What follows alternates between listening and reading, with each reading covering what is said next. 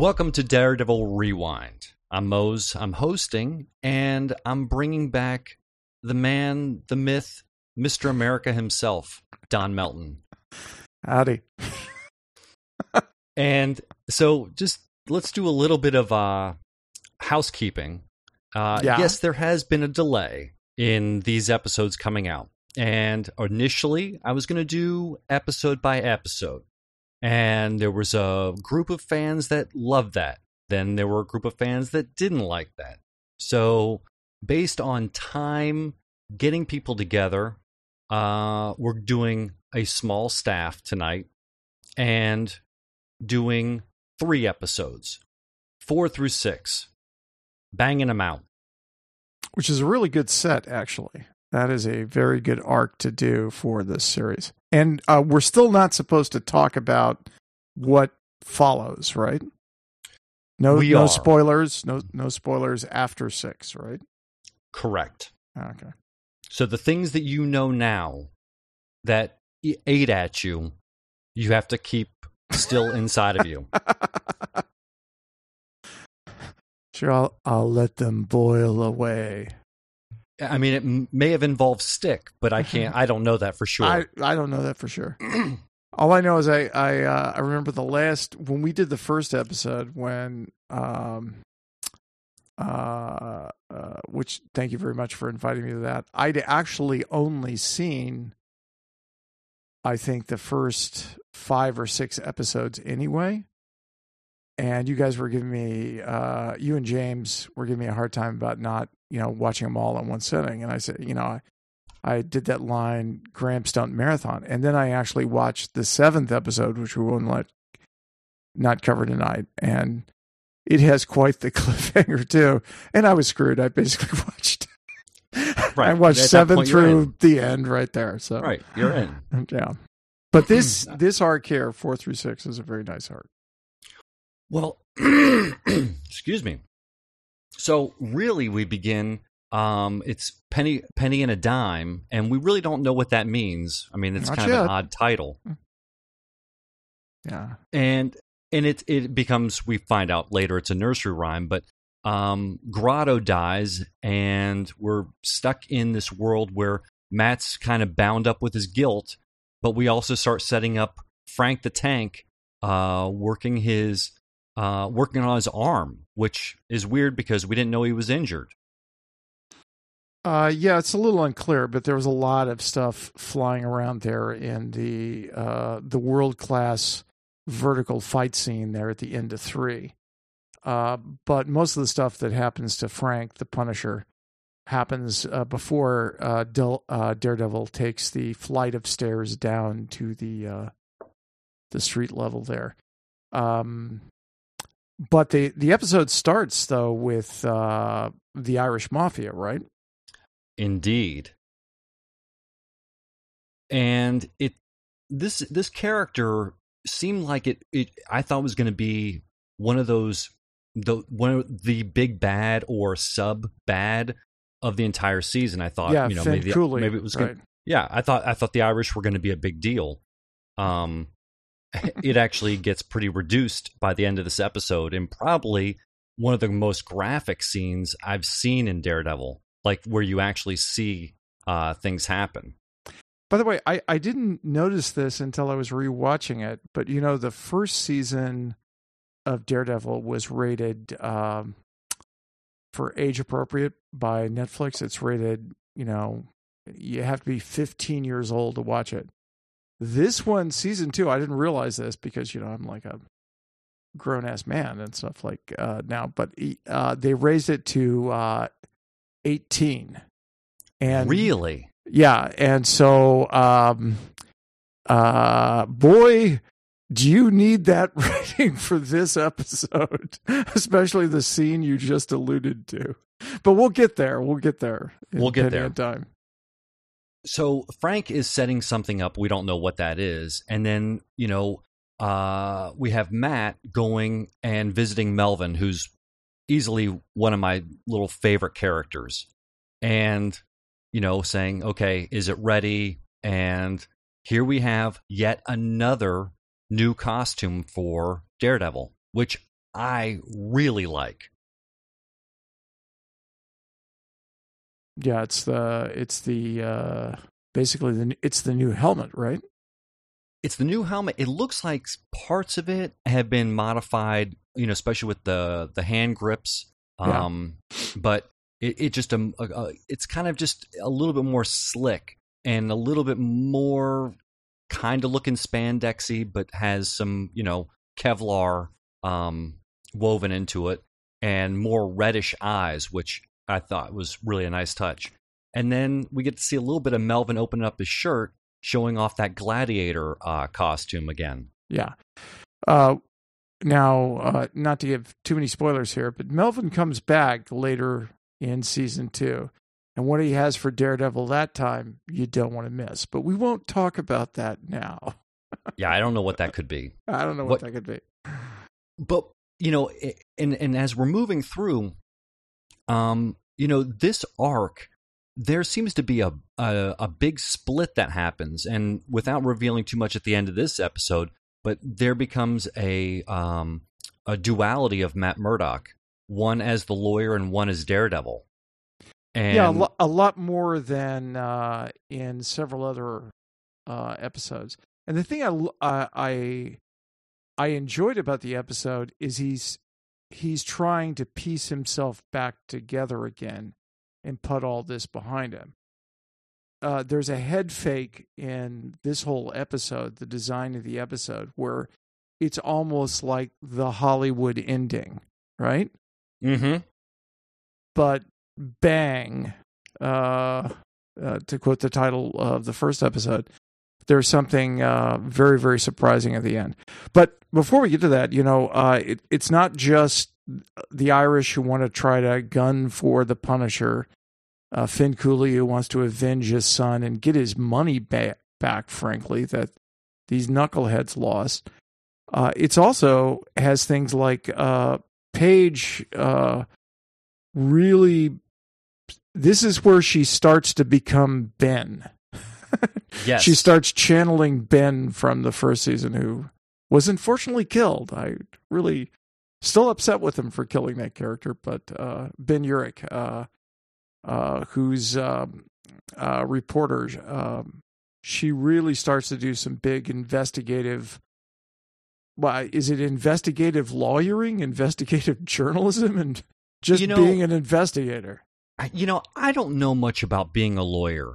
And in this episode, she actually goes to Frank Castle's house, which, it seems really weird to me that house would be just vacant the way it is.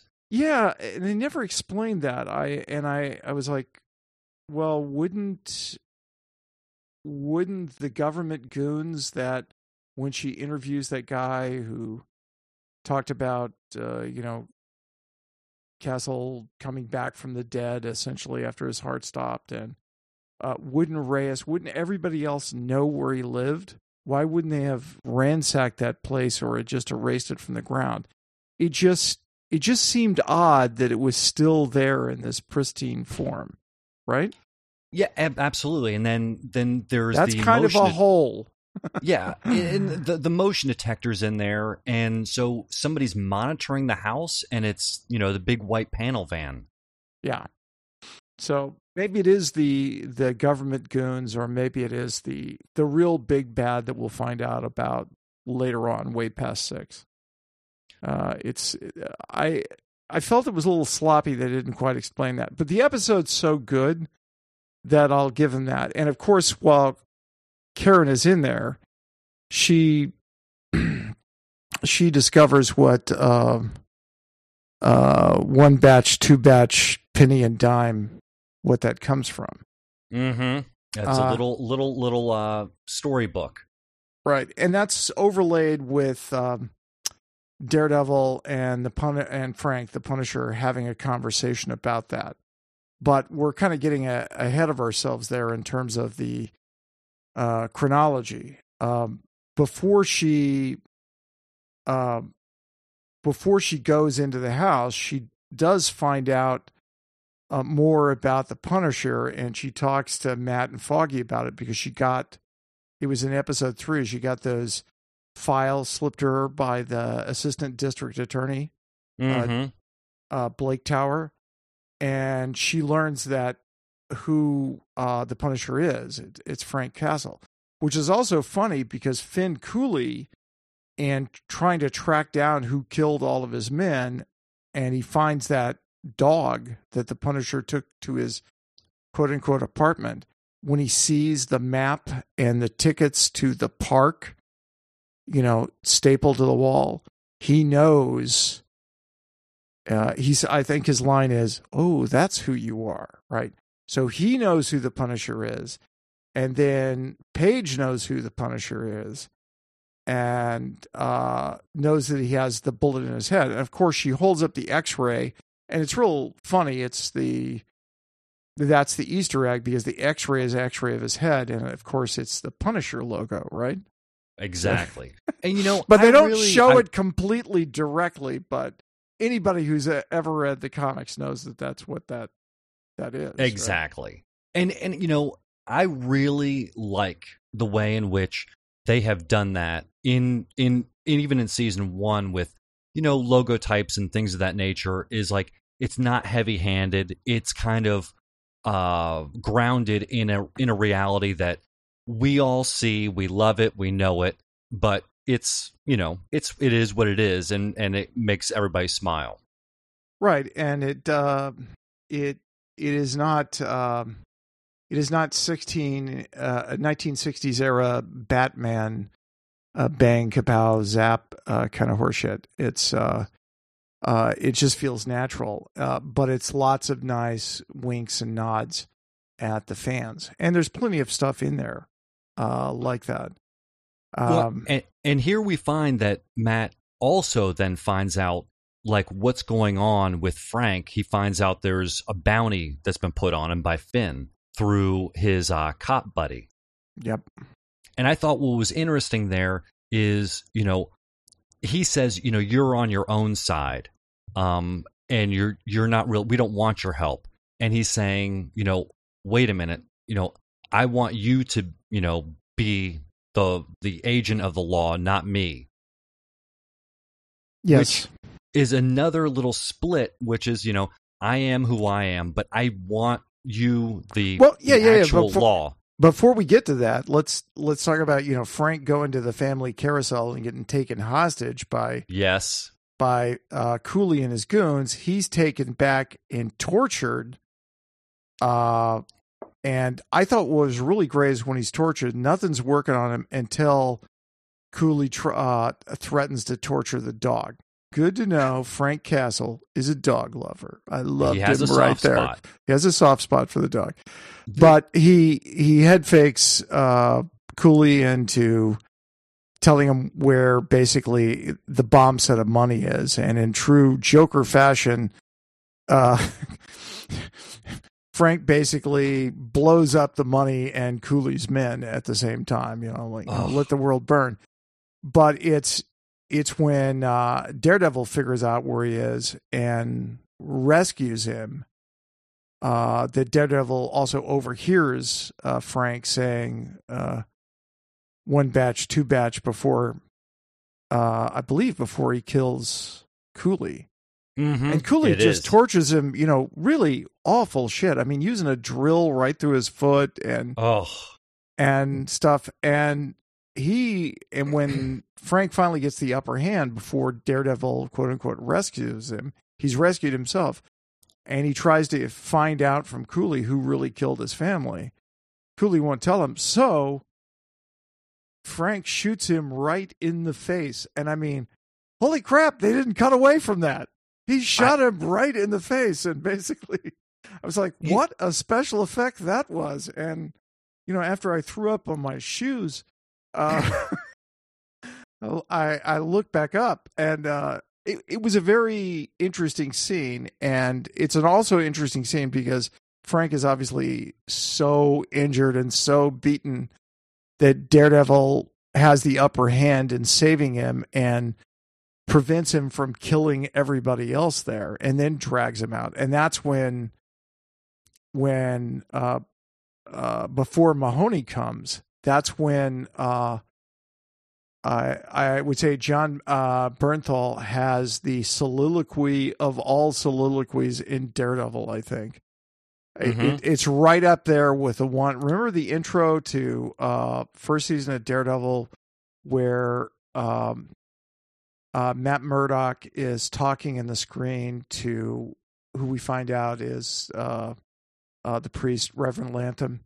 And he does that, mile long, talking about his dad and they've got the devil in him kind of stuff. The whole backstory right there for Matt Murdock. This is, and Charlie Cox did a marvelous job there. This is John Bernthal's chance to do that same kind of thing for the Punisher. And it all starts because Daredevil asks him, what the heck does 1 batch, 2 batch mean?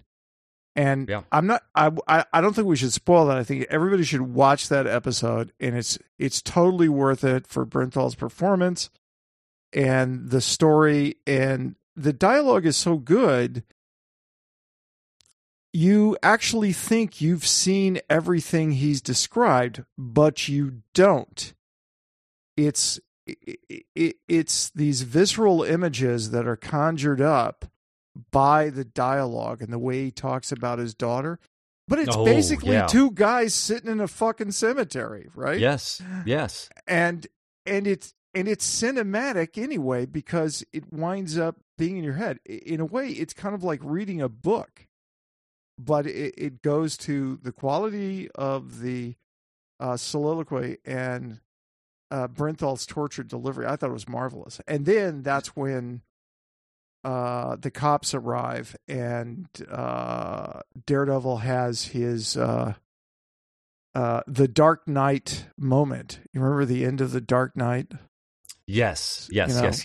Right. Where, if you're long enough, you become what you have been hunting for. Right. Well, Batman says, I'll become the villain, right? I'll become the bad guy. He's not the hero we want. He's the hero we need, that kind of stuff. Anyway. Now, just to go on Barathol just a little bit more. First of all, I loved him as Shane in The Walking Dead. I mean, the guy is extremely talented. And the whole torture scene alone is real strong, but you get a good idea of this character is a thorough long game planner, because what he put in his arm was a friggin' razor blade. Yes. Yeah, he wasn't so much injured as preparing himself for that scene so he could escape, because he knew he'd get captured, right? Evidently, he had it known that, they're coming after me and I've got to be prepared, but I've got to be stripped down to what they can't see. Yep. So anyway, so you have that, and they haul him away, and Daredevil watches from the top of the church. It's a classic comic book scene, of the Punisher being hauled away. And then he goes back and to, I guess, the bar. That's right. And they celebrate, and they have the team moment. Him, Foggy, and Karen. Karen Page, and then Karen walks him home. Obviously he's blind and he needs help. And they have that, touchy-feely moment in the rain when you realize they're probably going to take this to the next step in a relationship. It would seem obvious, right? And it's like the perfect ending to the season, which of course can't happen. It's episode 4. And he goes inside his apartment. He gets out a beer to think about, I've done a good job today kind of thing. And what happens, Phil? A lady from the past named Elektra. Right there on the couch. And we knew she was coming. We had hinted to it in season 1, and here she is. Yeah. So that was a great way to end the episode. And what's funny is, a lot of times these, whether it's Netflix or it's Hulu or Amazon, they don't always have these long form television shows. They don't always have little encapsulated episodes. But Daredevil is a little different than some of the other ones. These are pretty darn. I mean, they work on what the ending of an episode is, and that was pretty damn cool. Which brings us to episode 5, and which is titled, which I thought was a great title, Kinbaku. Do you know what Kinbaku is? Don, I had it in my mind earlier today when I was thinking about this. I said, I know a guy that I'm going to talk to tonight that I'm going to ask, what does that mean? Well, it basically means bondage. It's a Japanese style bondage, not just BDSM style bondage, but it's a kind of an artful bondage. It's about tying things up and constricting them. And you know the Japanese, they're kind of like the weird stuff on the internet, you usually find out, well, that came from Japan. So that's Kinbaku. And basically that's kind of a metaphor, I think, in a way, for what Elektra did to Matt. And boy, did she get her hooks in him in the past and even now, which really, again, here we go. Now that we have this woman in the mix, and he just had his greatest little night with Karen, this woman who is really the personification of the bad girl, but the one girl he really does love. Yes. And he starts to split between what he was and what he is. So it's almost becomes, there's Matt Murdock, and then there's Daredevil, and you didn't think they could balance that out. Matt could do that normally. Well, now it goes even further. Right. So the whole thing about episode 4 was it looks like maybe he's figured out how to tie himself together. Elektra comes in and blows it all apart. And then, he's Mr. Splits. And the nice thing is that a lot of what episode 5 is, what Kinbaku is, it's a flashback. They did that before in the first season, flashing back to when Matt and Foggy met. In a way, this is like this. And, I think the episode starts off with a flashback 10 years ago. And it's all about how Matt and Elektra meet. And it is very interesting. I was not expecting that.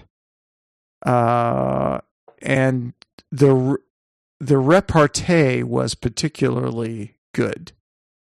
And the repartee, especially when they get to the later on, I guess, as they develop their relationship, when they get to the gym, the repartee developing into full-blown sex. And what's interesting is, again, this is the girl he has sex with, and then there's Karen, who he actually says, at the end of the episode, you want to go to a date tomorrow night. Something a little more wholesome that he would like to pursue in a slow and meaningful way. And then there's Elektra, who's just hot heat. Yeah.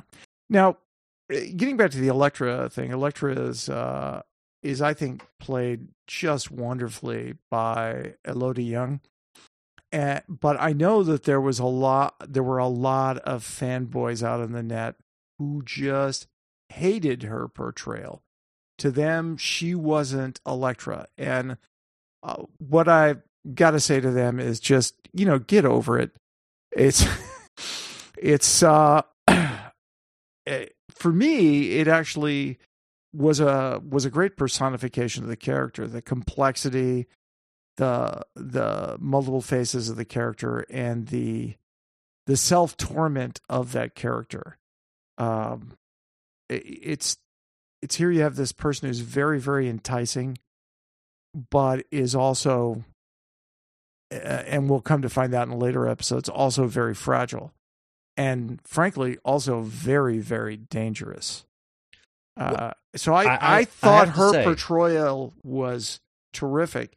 And her interaction with Charlie Cox, I get the feeling they cast her for a couple of reasons. One, she is quite lovely. Two, much like Charlie Cox and John Bernthal are like consummate actors and really hit off each other. I thought Charlie Cox and Elodie Young really worked well together in the scenes that we're in. And the other thing is, I did not know this until recently. The woman studied karate for 10 year. I mean, she actually is.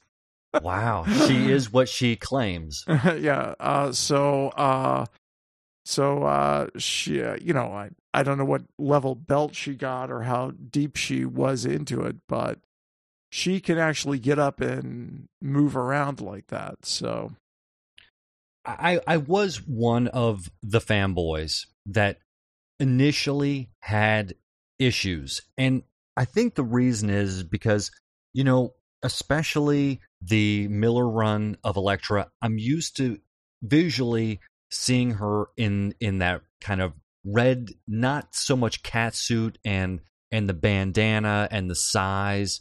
And so that kind of it was ingrained in me. However, watching the show, I have to put those kinds of things down. Yeah. But I think she is a great character. Now, I wasn't totally on board that she was Asian because I just wasn't ready for that either. But it makes way more sense as you move forward, I think. Yes. It makes a lot more sense. Now, Elodie Young is actually not Japanese, though. Her father was Cambodian, and her mother is French. That's why, later on in the series, big spoiler, she does speak a lot of French, and that's obviously not something she had to sit and learn phonetically. I mean, she's obviously fluent in French. She grew up speaking it, which is one of the things that gives her such a fascinating accent. But the other thing is the multicultural nature of her background. I don't know. It adds richness to the character. I hate to be. I hate to think about race in those terms, but in this case, the actual background of the actor playing this character is valuable, right? As a supporting character, I mean, she's amazing, and she rips the main character and almost acts like an antagonist. Yes. Well, you never know is she, that's the whole point, and the why I thought she was such a good play. You never know. Good character, bad character, good character, bad character, and really that lasts all the way up to the last episode. Absolutely. And that's actually the dual nature of a lot of characters in here. You never know which way they're gonna go. Sometimes some people thought that they were critical of that as sloppy writing, and I didn't think so. I thought it was. I thought it made things a little bit more unexpected because I could still rationalize why people would do some of the things that they did. I didn't have as many problems with it as other people. But anyway, so there are these multiple flashbacks, and one of the flashbacks they have, the real key one that led essentially to their breakup eventually. And we know why Elektra is doing this. We find out later on she's basically doing this because she's under orders, but we won't go that far. But she does take Matt to the home of Roscoe Sweeney, who we have not seen, I think, since the second episode of the first season. Was the first episode or the second episode? It's. I think it might be the second. I mean, I think it's the second. He meets him at the boxing ring. Yeah. Correct. Yeah, in the first season, the boxing ring. And Matt is blind at that time, but obviously he knows what he looks like. And she takes him to the home of this guy, and basically for Matt, this guy bound and gagged for Matt to kill. And that's just not a line that Murdoch will ever cross. So, I mean, again, it's like she is almost like his sins, if you will. Like it's like I am the dark side, but like we can have so much fun together. We can, and we're one and the same. And it really whips his mind apart. I mean, she's deep in his psyche. Yeah. It's delightful that way. And that goes to the whole thing I was talking about, good or bad or whatever. But there's a lot of nuance there. So back in the, those are the flashbacks. Back in the present day, she, they have the conversation in the apartment, which he basically tells her to screw off and get out. But she's coming to him for quote unquote help. In this complicated, you understand it later on, but it was, I thought, a little too complex to understand, the Roxxon Corporation and the Yakuza and all this other shit going on. Like, how are they ever going to tie all this crap together? And they do, more or less, but it was worrisome. It was very worrisome for me because I thought, wait a minute, am I missing stuff? Am I not watching this correctly? And I mean, there's this episode in particular is kind of like one of those milestones. Like you have to just allow it to happen because it's crucial. If you didn't have this episode, you would be really messed. Yeah.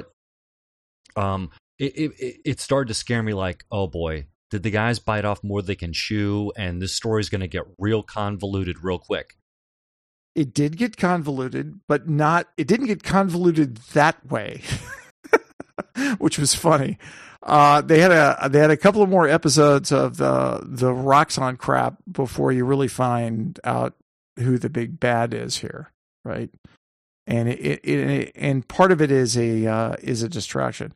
But the other thing in the episode is, you're getting back to this dual nature of Matt. He and Karen, go out on the Trey awkward date. Mm-hmm. That looks like it's just totally going to go off the rails until they decide to not do something proper, but do something, a little spontaneous, which you're almost happy for them to.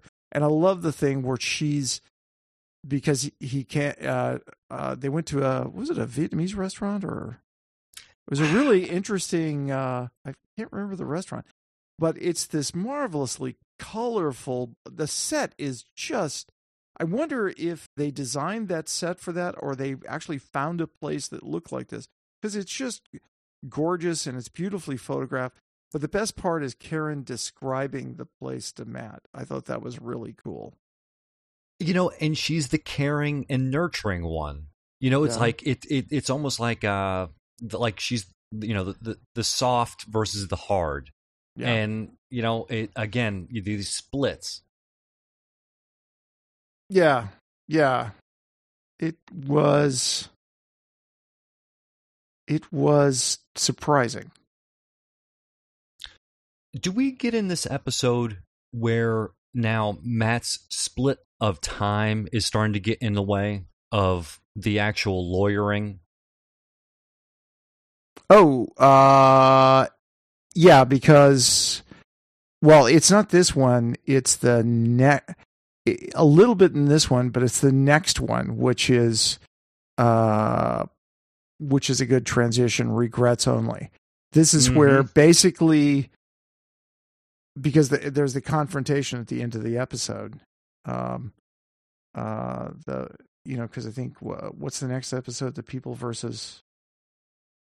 The name of the episode 7 is not that, but essentially it's the trial starts in episode 7. That's right. Because at the end of, because he says, I'm not guilty. Yeah. Yeah, basically. And, but that's at the end of episode 6, not episode 5. That's right. Kimbaka is mostly about,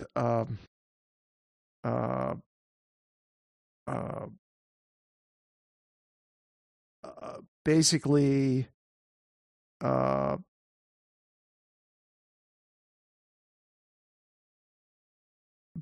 it's the setup it's the origin story of the relationship between Matt and Electra, and it's after the date. The end of the episode is, after his date with Karen, something's bubbling up inside him, and he goes to find Electra and confront her, and he wants to know why she did that to him, why she took him to the home of Roscoe Sweeney 10 years ago.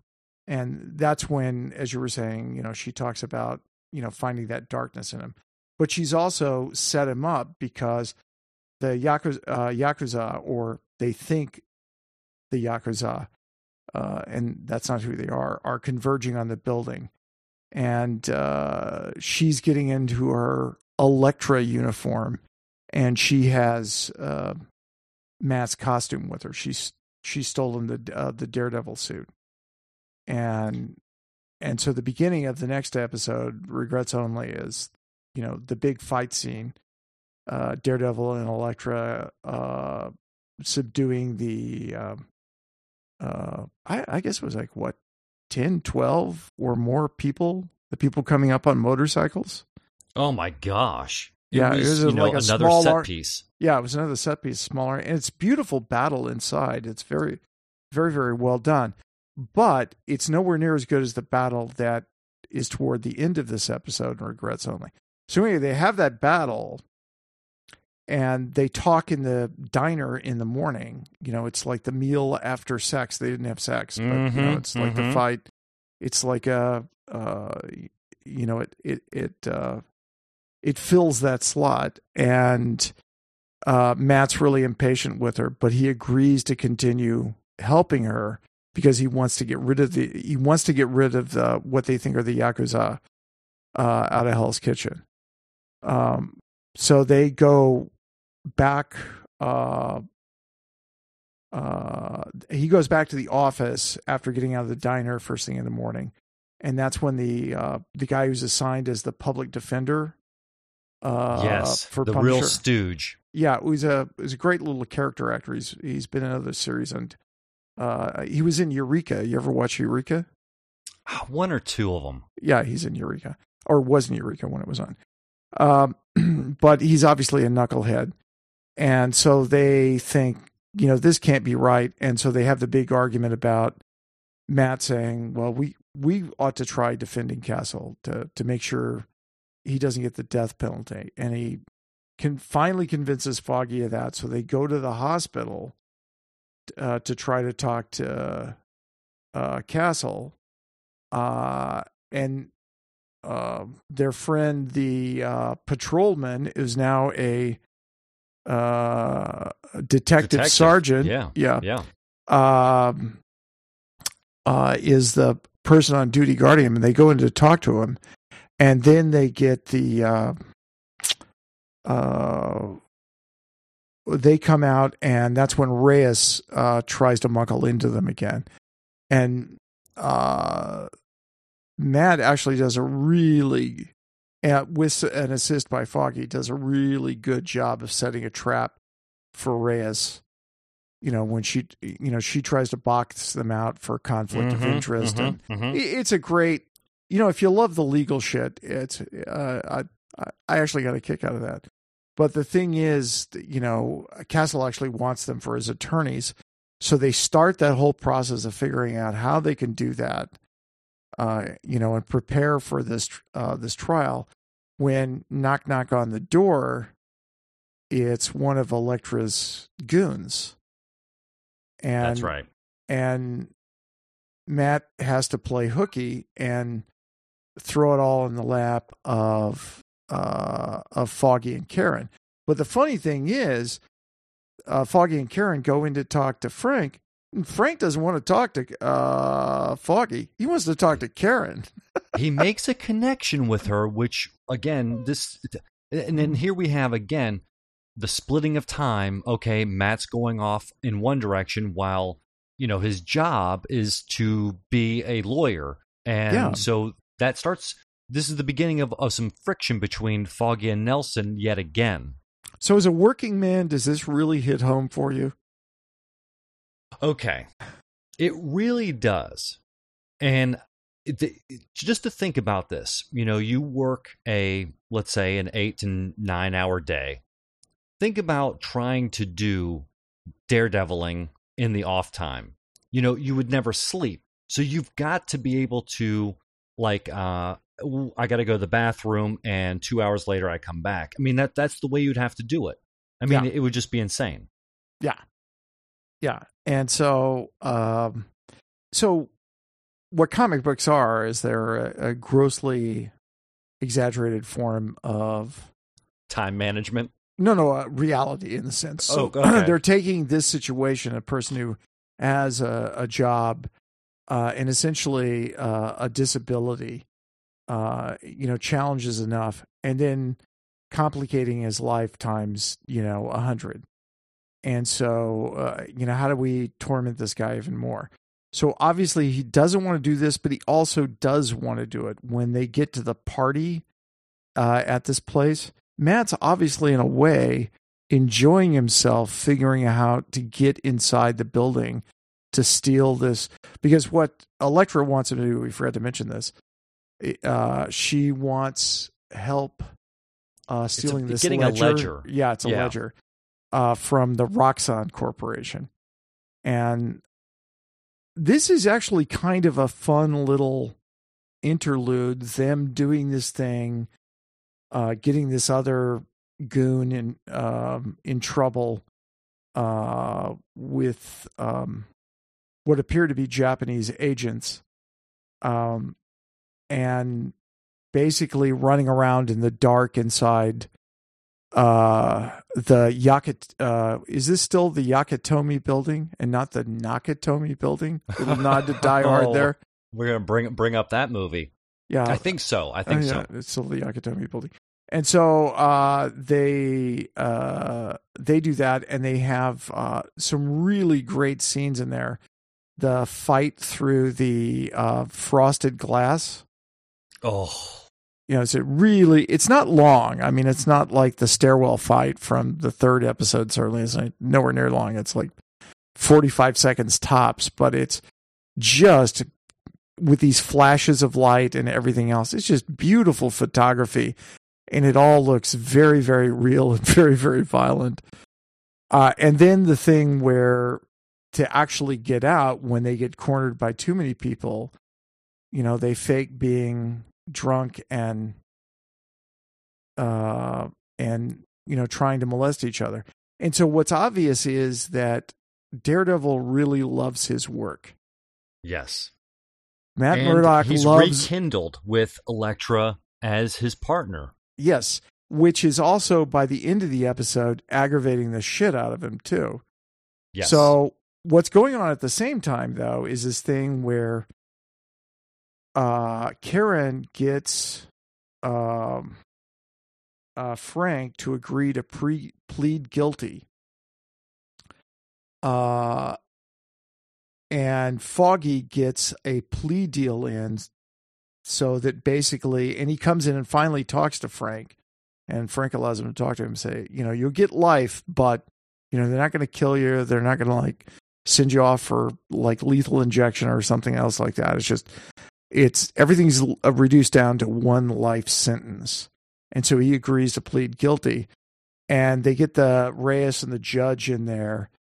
And then he has his moment, and what everybody expects Frank to do, he does not do at all.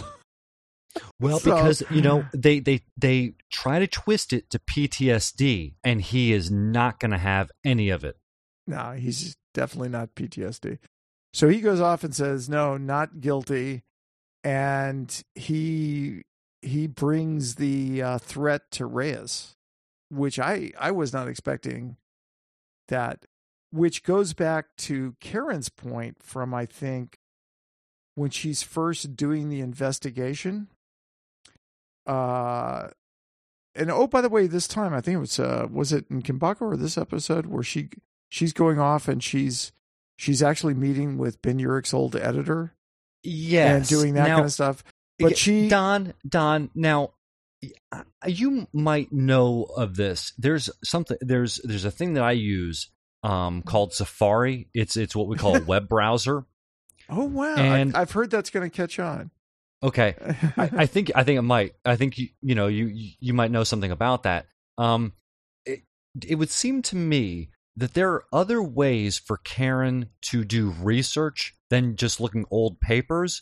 I've heard that you can use this internet thing to search multiple newspapers if you'd like. Well, here's the funny thing about that, because I not only know something about web browsers, I also know something about newspapers, having worked in newspapers back in the 70s and 80s. I mean, that was one of my first jobs. And the rationale for having to look through all that paperwork is things were just not digitized.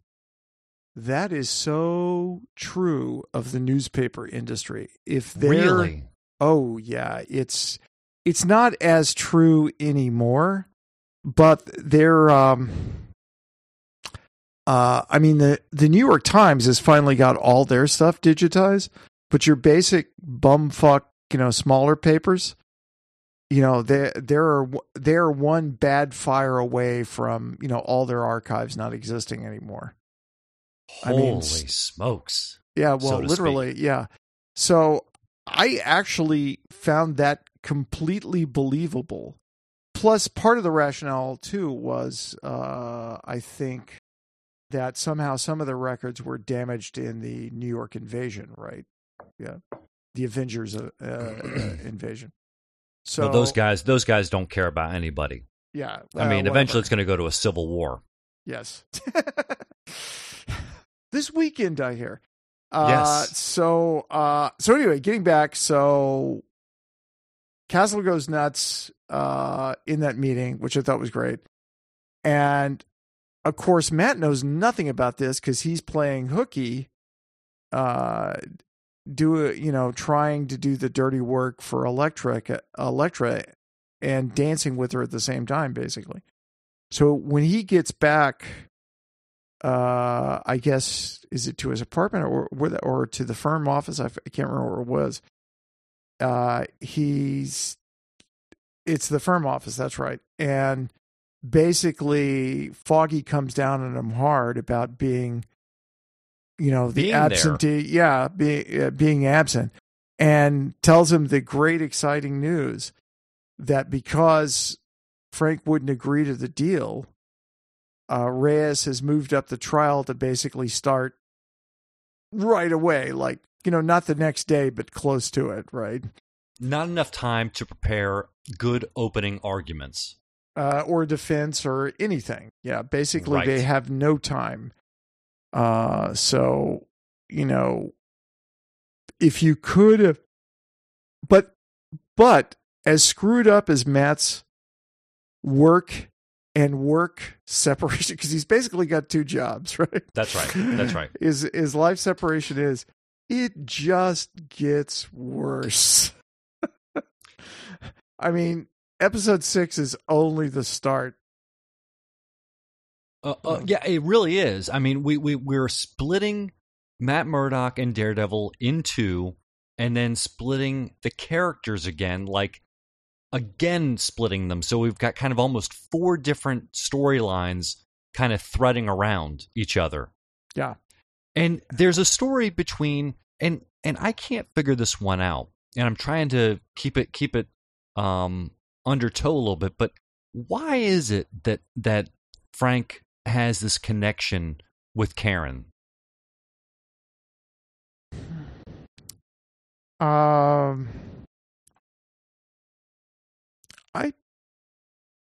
I always get the feeling that it kind of,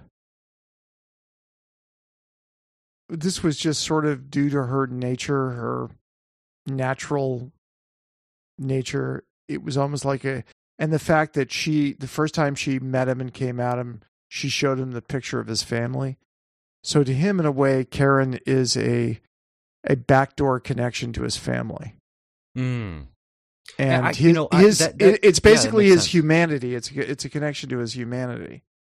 So, because nobody else has treated him like they believe him, which is kind of odd, because essentially Frank was trying well, he was trying to kill the other guy, but she happened to be next to him. Why would Karen do this? And I think that part of this is this streak of integrity or trying to do the right thing. I mean, in their own way, all of these characters, certainly Matt, because he's the superhero, but Foggy and Karen, they're all like virtuous people trying to do the right thing and doing it very badly. Frank doesn't lie. He has told no lies in all of this. I mean, everything he says is the truth, and it's not even like truth by omission. I mean, it's what he says. No, it's not PTSD. This is what I do, and I think it's right. Yeah, that was part of the. That was actually part of the conversation he had with back in Penny and Dime with Finn Cooley and with Daredevil when he's out laying against the gravestone. Yeah, I mean, he's very open and honest, and I think that that's something actually in his bizarre anti-hero hero way is to be kind of commended. He's the trigger man. That's what he does. Yep. It's a fascinating character, and they've really peeled back a lot of the glitz and glamour about it. And this guy has a hard life. I mean, he sticks to himself, and his only friend really was that dog. Yep, the one that he met. Getting back to the overall arc here, I would say that a good way, to take breaths on this series is actually, in many ways, at least for the first 6 episodes, is in threes. I think 1 through 3 are really good, first bite, especially with the ending of 3 with that just spectacular battle. Mm-hmm. And 4 through 6 are also very, very interesting,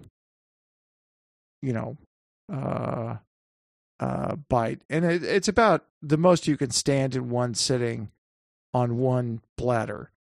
Yeah, after you throw up, seeing Finn get his face hold. Yeah, yeah. So I actually liked this part quite a bit, and it reminded me. It didn't actually remind me of the first season of Daredevil so much. As it reminded me of, it kind of reminded me of grittier cop movies from the 70s, of all things. It just had that. It just had that like kind of nasty. I almost expect Al Pacino a young Al Pacino to walk in somewhere in this thing. So.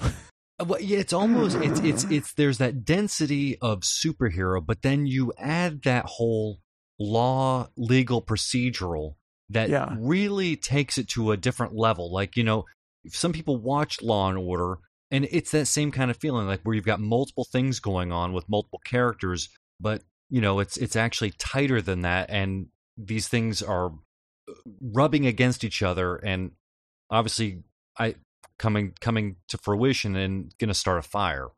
Yes. Well, they certainly started a fire with Elektra there, and it's a great way to introduce her to. I mean, Penny and Dime is might be Bernthal's best episode. Absolutely.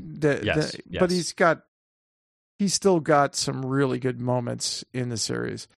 And of the 3, Penny and Dime is probably the best episode. And I'd say the next best is Kimbaku episode 5. That is the whole, centered around the flashbacks, because the story behind Matt and Elektra is And the performance and the chemistry there is very, very interesting. There's something about this show. There's something about it. Yep. Very tightly organized. All right, boss, did we cover it? I think we did. I mean, I think we did really well. We should do it again sometime. Oh, yes. 3 episodes in less than an hour. You got your money's worth, folks. That's right. And how much did you actually pay? Nothing. And you get this kind of depth. Yeah, that kind of coverage. All right, you wanna take us out, boss? Ladies and gents, we will see you next time for, what was it, 7, 8, 9. Let's see if that triptych works. All right. Okay. See y'all.